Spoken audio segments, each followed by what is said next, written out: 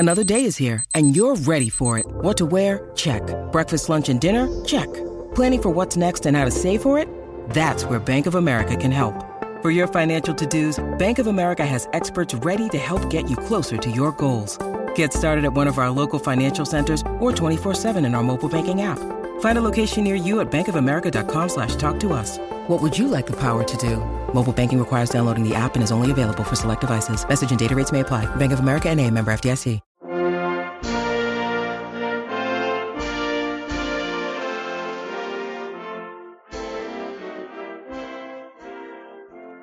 Hey everybody, I want to live long enough to be bar mitzvah, but I'm Mike, that's Tommy. Hey, how's it going? That's Kevin. What's up, y'all? And we got a special guest. I always say a special guest, but this is probably the specialest guest we've ever had. He is Shaun Weiss, the man, the myth, the legend, a.k.a. Greg Goldberg. Shaun, thanks for being on. It wasn't me. I swear it wasn't me. I don't actually remember the line, but I think that's pretty close. All right, so Shaun, you got a web series, Why Not Weiss? It's I saw the first episode. It's about podcasting. I think the first couple words are just basically they tear apart podcasting. So it hit a little close to home. But what is going on with that there? Well, I didn't mean to offend you guys. It's basically a show about my life and kind of playing myself. And the character's main goal is to kind of get back in the movies and just get himself back to where he was when he was 18. So it's, a lot of hijinks going on, and my character is not afraid to kind of cross the line of what's, right and wrong. As long as he gets himself in the movies or TV, he's almost ready to go to jail over it. And the podcast episode, it's kind of just true. I'm a little old for it to where, I want to say, mid-20s when I heard of a podcast. And it was true. In the episode, I talk about I've never seen a podcast. Up until that point, I had never seen a podcast. And I want you, Mike, to guess what was my first podcast ever that I listened to. I would hope it'd be the Quack Attack. It's Quack Attack, bro. There we go. How ironic is that? That's awesome. First ever podcast. And I was really pleasantly surprised. I was like, how the heck are you guys going to talk about Mighty Ducks for an hour? And you did. Yeah. Hands down. We get that question a lot. Yeah, it's a very common question. So, how do you keep it going? But you do, and it's fascinating. It's kind of interesting. So, props. Yeah, so what is the plan for Why Not Weiss? How long are you guys going to do it, and what's kind of the plan there? Well, right now we're making them just to make them, and we're, getting better each episode we make. My fiance is our editor, so it's really been kind of almost like a family project, and where we're headed now is we're putting together some finance to shoot a feature film that will serve as the pilot to the series. And hopefully, if the stars align, hopefully the series will be somewhere like Netflix or a Hulu or Amazon. That's what I'm gunning for. But it's just a blast. We have a little film family, all people that we've known for years, and we show up and we just have fun all day. And I think that registers when people watch it. They're one of the comments I keep hearing is, it looks like you're having a good time. So at the end of the day, that's what's important, right? You're doing what you like, you're doing what you love, and you're doing it with people that you like and love. So it's just been awesome. We've been making it for about a year now. So you said you saw one of the episodes, the podcast one, and be honest with me. Don't hold back. What'd you think? I enjoyed it. Was it funny? I enjoyed it. It was a good viewing experience. I feel like I did not waste my time. Dude, that is all I can ask for. I mean, that's well put. All I right. totally agree with you. So That should be the tagline. I felt like this was not a waste of time. all right. So, let's get into the topic at hand here. Sure. You were our Greg Goldberg. You have a thing in your stand-up basically about how you were kind of a dick as a child, and that's how people mistook that for talent, and that's how you kind of got into it. Yeah. And then you're on Pee-wee's Playhouse. You're in Charles in Charge for an episode, Cosby Show, Webster. How do you get from there to becoming Greg Goldberg? Literally just flipping producers off, and I'm not even kidding. Like, and that's what I'm talking about. Like when I was a kid, I would like, I don't know who taught me to be like that, but I would, I would say things to adults like, "How's your sex life?" And when you're 5 and you say something like that, people are like, "Wow, this kid is so advanced." But really, I mean, I grew up with like older siblings, so. By the time I was, they were showing me dirty movies when I was like 8. Wow. So, yeah, I mean, it was actually, it was a reality for me where I was just kind of busting balls, but because it's such a young person saying these things, like, I mean, if an adult were to say those types of things, you'd be alienated. But it worked for me. So it was kind of like a happy accident. Okay. How did I end up being Greg Goldberg? It was literally like a 6-month audition process. And here's a cool fun fact. The original name of the character was Atuk, A-T-U-K. And he had one line in the movie, I am Atuk the goalie, and he was an Eskimo. So at some point when I showed up for the training camp, which was a 3-month camp before we shot, sometime in those 3 months, they decided to turn me into a Jewish kid, not an Eskimo. And it was odd. And then, they kind of extended the part. And luckily, and I didn't even realize how fortunate I was, but they would really kind of let me ad-lib. And so like my very first, cutting my teeth when I was 13, I had a lot of freedom, and it was a blessing, really. It doesn't happen a lot. So I got to kind of just be in the moment, and they would say something else, and I would just kind of keep talking, and it kind of sets are not always like that. So I kind of got spoiled, because they would kind of let me say, what I wanted to say. And when you get in when you come up on that, and then you have to go into another setting where people are kind of very uptight about, the words, and they want the word, sometimes writers get very attached to their material. And, so being able to have some freedom as Goldberg was really just, awesome experience. Did you ever find yourself where you had to kind of tone it down a little bit? Not really. It was always the opposite. It was always like bigger. Because they can edit, they can always cut stuff out. And I find that, now that I'm making movies and TV and stuff, you really want to shoot as many things as you can, because the project is really made in the editing room. And when the editor has many options to work with, it just works out better for everyone. That's pretty much how we approach this show. Tommy and I just kind of say whatever we want to say, and we rely on Mike to make us look as good as possible. Mike, your editor? Yeah, editor, producer, PR person. Yeah, we're the talent. Puerto Rican? Exactly. You say you're Puerto Rican? Oh, okay. So, I mean, Atuk the Eskimo, that is interesting. So you went through this whole audition process for basically one line? Exactly. And, the process was difficult because I lived in Jersey, and the auditions were in New York. So you're looking at like a 4-hour endeavor, traveling and going. The cool thing was, when I had an audition, I used to be able to get out of school early. So, it created a lot of animosity, I think, with some of my classmates, in that they had to, like, stay in school. And, I was just leaving at, like, I would take off around lunch. I'll be back tomorrow. I have an audition. So, with Goldberg, did they give you any instruction when you showed up and they kind of told you had more than one line? I mean, basically over the period of the training camp, which was 3 months, maybe 2 months, kind of fuzzy, but they would just kind of bring out revisions.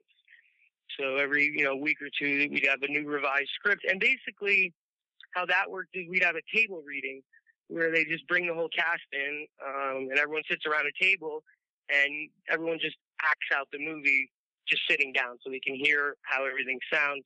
And that's really when my part kind of started to get beefed up a little bit, because during the table readings, it's kind of my strong suit, table readings.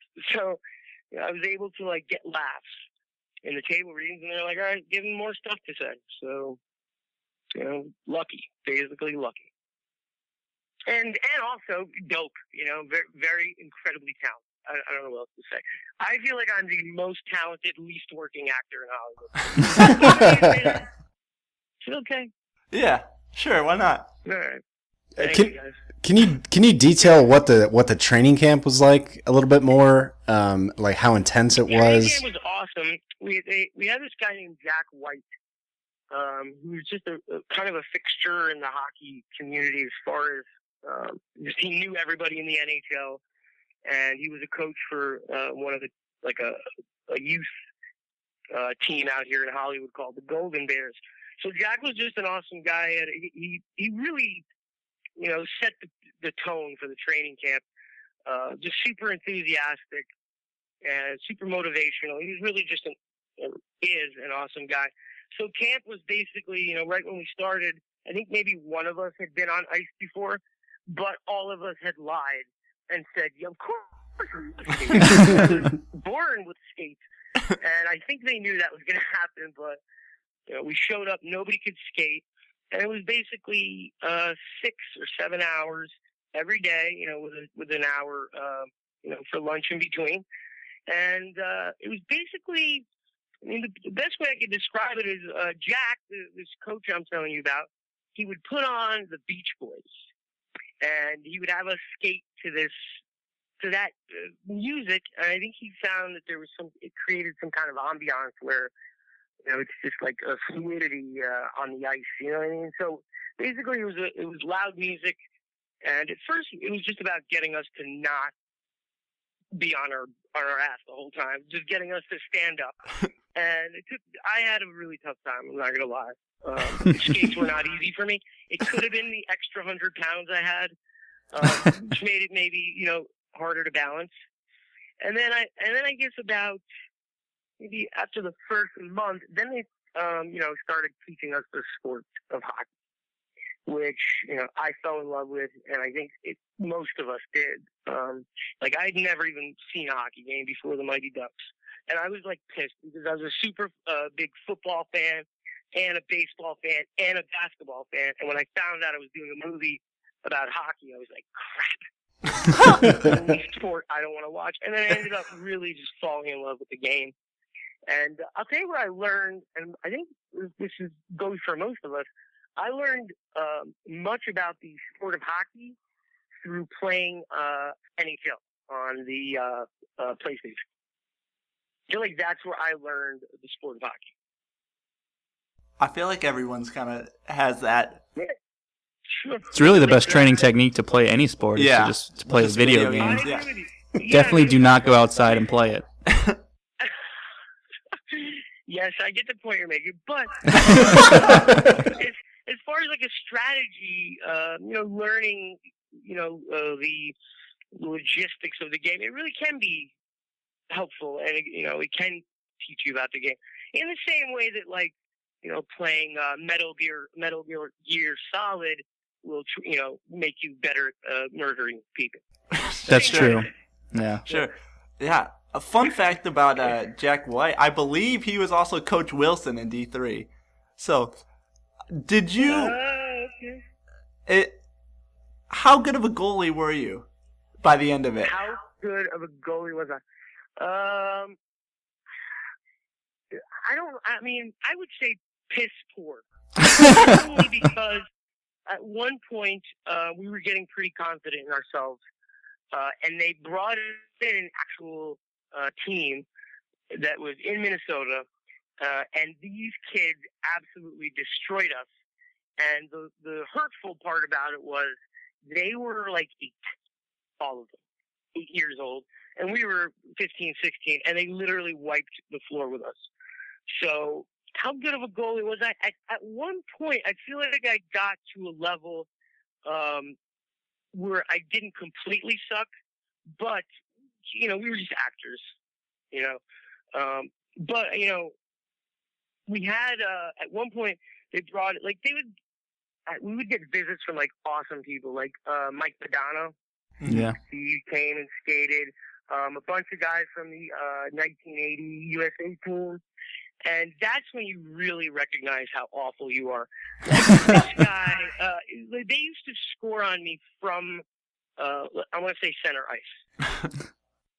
And that's difficult. So this whole line about, I bet you'd stop that puck if it were a cheeseburger, there's really a lot of truth in that. All right. So how old were you when the first Mighty Ducks came out? When it came out, I want to say I was 13. Not positive. I could probably Google that. So, yeah, so around 13. Okay, so you're there, and Goldberg is kind of this big, breakout star in the film. What was it like to be the actor that played Goldberg once that film came out? It was crazy. It was just surreal. I'd done commercials and some TV stuff. But I remember when the first movie came out, I was just going to see another movie, and it was maybe a month before the film came out, and I walked into the theater and there was this giant cutout of myself. It's that picture with the blowing the bubble gum. Mm-hmm. It was one of these huge cardboard cutouts, and I remember seeing that thing and just having my mind just blown away. I was like, this is crazy. This is happening. And then I went in, watched the film when it came out a month later, and leaving the theater, it was the first time. It was just crazy. I mean, there was 200 people in the theater, and they loved the movie. And then I was kind of recognizable. It's not like you'd watch it and then, pass by me and you wouldn't know me. It's not like I'm the guy. Looks like Daniel Day-Lewis, you know what I mean? We're you might not recognize him. So it was just crazy, dude. And I was, 13. So it was awesome. It was a really fun experience. And the fans have always just been really super supportive. I've had a couple instances where people are like, hey, Mighty Buck or something like that, sprinkled in. But it's just been, super supportive experience the whole way through, dude. Okay, so Mighty Ducks 1 is obviously a big hit, and then they go on to D2. What was it like when you found out that they were going to be making a D2, and then you found out, okay, it's kind of like an Olympic theme? Because that always kind of, it's interesting how they're going to go from this, District 5 crappy team to, by the way, you're representing the USA. Right, and then we end up playing high school. It was just unbelievable. When I found out they were doing the second one, it was really funny. The writer, Steve Brill, super funny guy, and he calls me up and he says, I got good news and I have bad news. And he says, the good news is we're making a sequel, okay, and you're going to get paid even more than you got paid for the first one. The bad news is the movie opens on your funeral. What? Exactly. And I didn't know if he was serious. I'm like, okay, is this for real? And then he's like, I'm just kidding with you. So we were making another one. It was you got to imagine you're 12, 13, and it's basically like you go away to the most amazing summer camp of your life. It's 5 months of just free food, nice hotels and awesome people, and finding out you get to do it again. Because the first movie ended, and I remember, I think I was crying on the last day of the production. I mean, for a lot of things. A, I was going to miss, the new family I just made. And B, most actors after you finish. I don't care who you are. Like, I think even Tom Hanks, like, when you finish a movie, you think to yourself, I will never get another job ever. This is it. Like, this is the best thing that's ever happened to me. It's never going to happen again. So it's part of, like, the anxiety of rapping. So, you know, to get that call that, hey, we're going to do this all over again, it was just amazing. I'm sitting here waiting to get the call that we're doing D4, baby. That's what I'm waiting on. I feel like that'd be. That's what we're waiting on also. Seriously. You know, like the second one, it was just interesting because the first movie, you know, none of us had really, you know, done anything, and we were just pretty much all just thankful to be there, and we were all really humble. And by the time the second movie came out, it was like, you know, we thought we were celebrities, at least some of us. So it was just interesting to witness the different feeling from the first one where it was like, oh my God, I'm in a movie. And then the second one was kind of like, didn't I ask for raw onions on my cheeseburger? So and, who was by the time we did the third one, like, I don't know, it's more of the same. I'm sorry, what were you saying? who changed the most from D1 to D2 of the kids? Now that's a deep question, man. Now we're talking. Who changed the most? I want to say me. Yeah.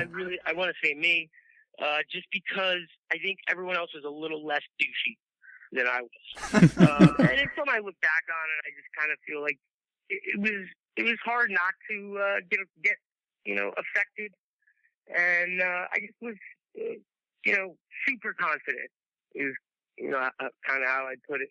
But and I want to say maybe Josh also changed a lot, but only in a good way. I mean, he's a very sophisticated and really intelligent dude, and I think you know, after, you know, the time between the two movies, he kind of realized that he was going to have a really good career as an actor, and it kind of matured him. So I think he also, you know, changed a lot. Other than that, I mean, I guess we all essentially, you know, stayed the same. We were just popular, you know, and, you know, back then there was no internet, so there weren't as many choices as there are now. Like, I think if the Mighty Ducks came out today, you know, there's no way it would have became like, you know, some kind of a movie with a cult following, just because there were, you know, less stuff to watch back then. So definitely the timing of it, I think, played a major role as far as like people still talking about the movie today. You know what I mean? People still watch it. You know, they play it on TV all the time, and it's interesting, like, because we did 3 of them for you know, for the fans, it was like a big chunk of their life that they associate with all 3 of the movies. It's like a 6-year chunk, you know, in their formative years.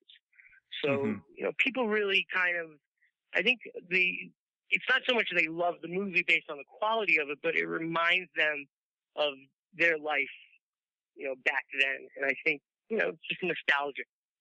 And it kind of, you know, puts people in a good mood when they think about what they were doing, you know, while those movies were out. I think that's why they've, you know, maintained their popularity. How surprised were you by the runaway success of the movie? I wasn't surprised at all. I really thought that basically while we were making it, everyone would just tell us how good it is and people are going to love it. So basically, I think I would have been more surprised if it wasn't successful.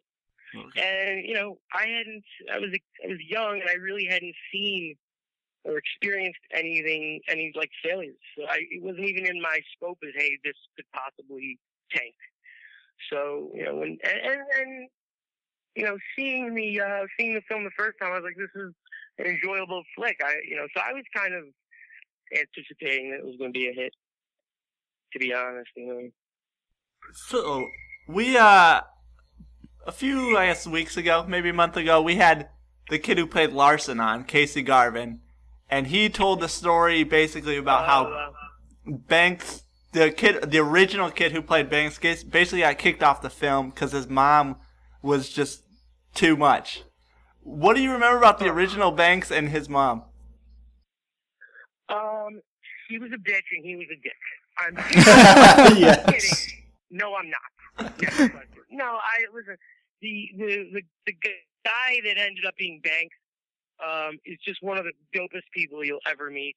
So if I were to comment on it, it would just be that Vinny is just such an awesome guy that, you know, things just kind of, you know, fall into place.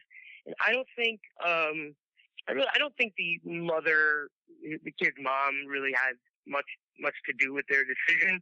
I think it was less, we don't like this guy, and more, we love this other guy, if that makes any sense. Okay, so they were just so impressed with Vinny that, I mean, I think, you know, that's what it was. They liked this guy so much, more so than they didn't like somebody. Do you know what I mean? Mm-hmm. I mean, you know, it's not as juicy a story, but I find it hard to believe that they would can an actor based on the mom. You know what I mean? It just seems like they would find a way to deal with the mom. You know, my mom, I would definitely say if your question here, ask me this: which of the Mighty Ducks moms was the hardest to deal with? Okay. Which of the Mighty Ducks moms were the hardest to deal with? Oh, that's a strange question, guys. I don't know fielding that. My mother was a very difficult woman to deal with, and she was constantly sort of taking a protective role for not only me but like all the ducks, because they, you know, sometimes we'd be on the ice for a long time, longer than like legally, you know, longer than we should have been. And most of the other kids' parents were like, I don't care, my kid's in a movie. You know, you can cut his ear off if you'd like. And my mom was always the one that was like, no, they got to go home, or they need to be fed. So she was kind of like the champion, like I don't know what you'd call that. Like she's just kind of like our our den mother almost. Yeah, den mother, good one, man. And you know, a lot of times, someone who's a den mother or someone who takes that role, they're kind of making it easy to be a target for themselves. You know what I mean? So, but I mean, it's an interesting situation because you're hiring 14 people. I'm talking about the kids. Could be 13 or whatever.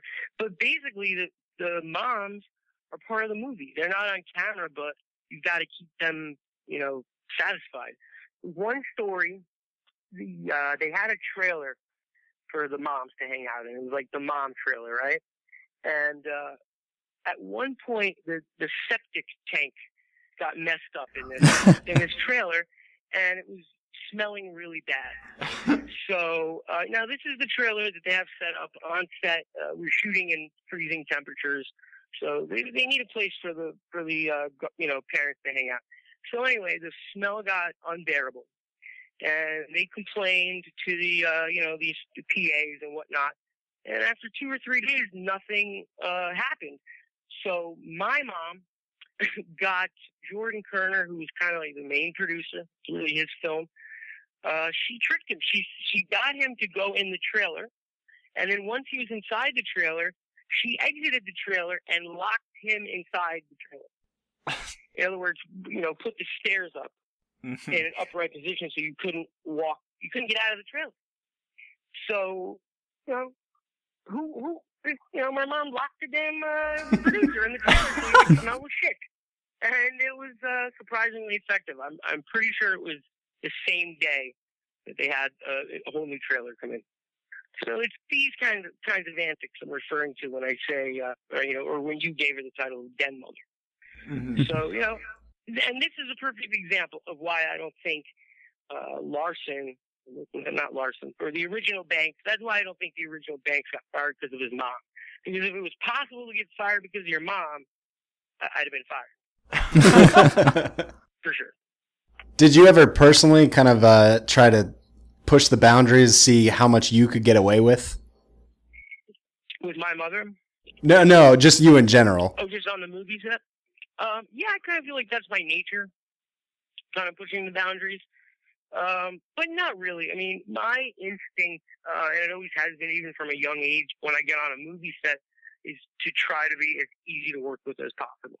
I'm not saying I always succeed, But that's my general attitude is, I'm going to be helpful and easy to work with. And, even at a young age, I took pride in doing a good job and being a hard worker. My old man kind of set that example for me. So, maybe on heavyweights, I did some stuff where I kind of knew I shouldn't do. Talking about carjacking the golf cart and steering on set for a few hours and, little crazy stuff like that. But I never did anything where you'd be like, this kid needs to be fired.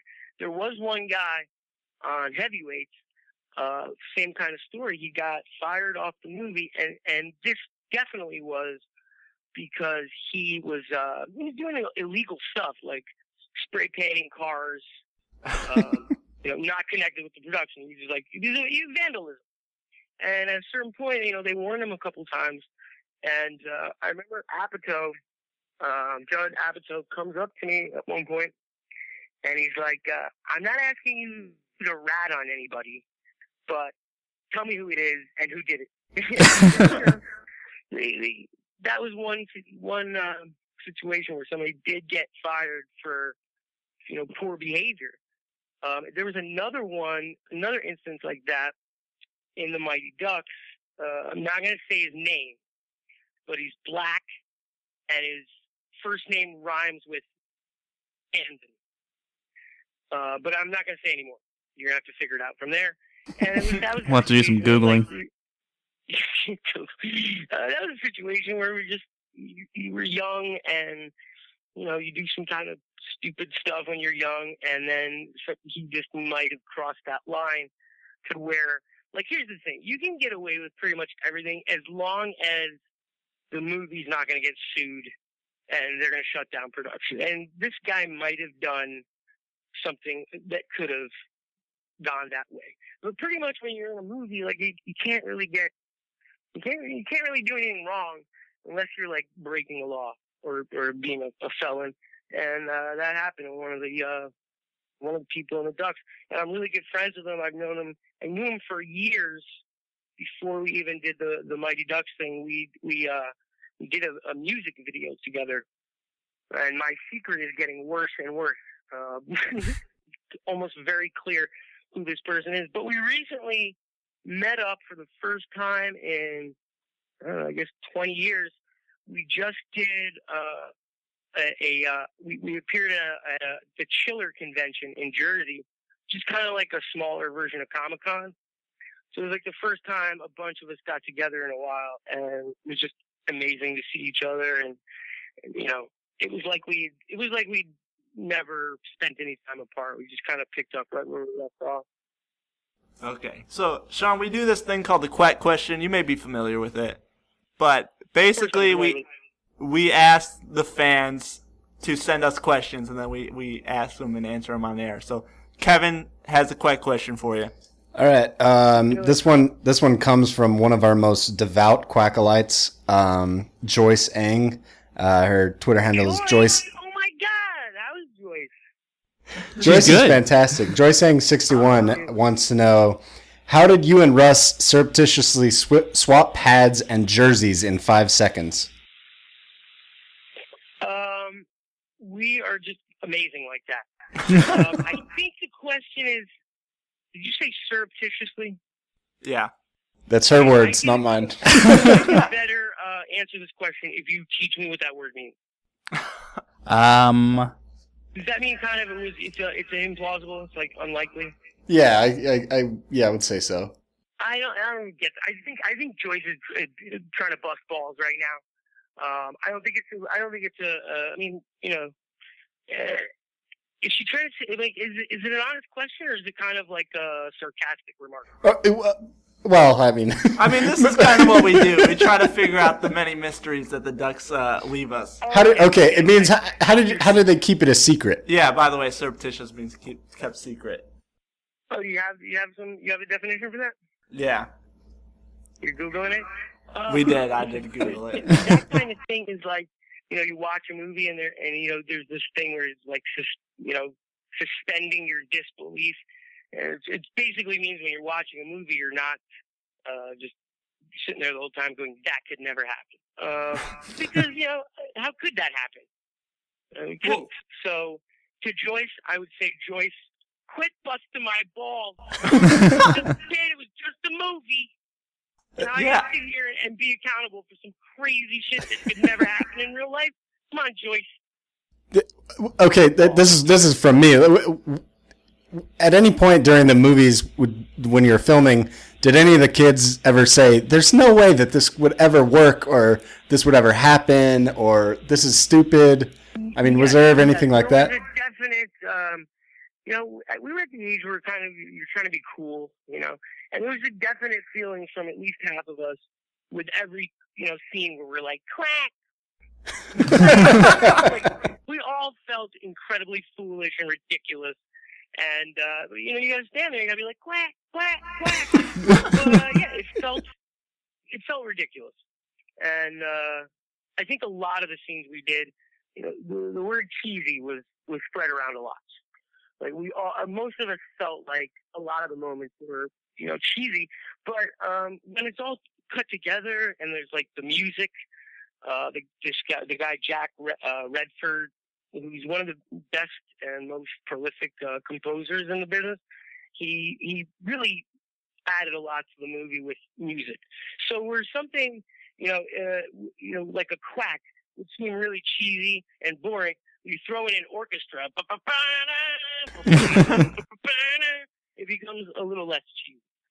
So, I mean, a lot of us were like, come on, really? I mean, I'm the goaltender. I'm going to go and score the winning goal? That could never happen. But, I mean, I think they use those, it's for kids. You know what I'm saying? Joyce. This Joyce lady now. Why attack me like that, Joyce? I mean, I can tell it's not a real question. It's not like she's got a real desire to know something. It's just it's a ball busting comment with a question mark at the end, and she's not fooling me, Joyce. I mean, I would argue that Russ and Goldberg had practiced that religiously, Sure. away from the cameras, away from everything. And Bombay knew this possibility could come up, and he obviously planned for it. So they got very good at it, and they got very good at the team hiding it. I think that would kind of answer her question.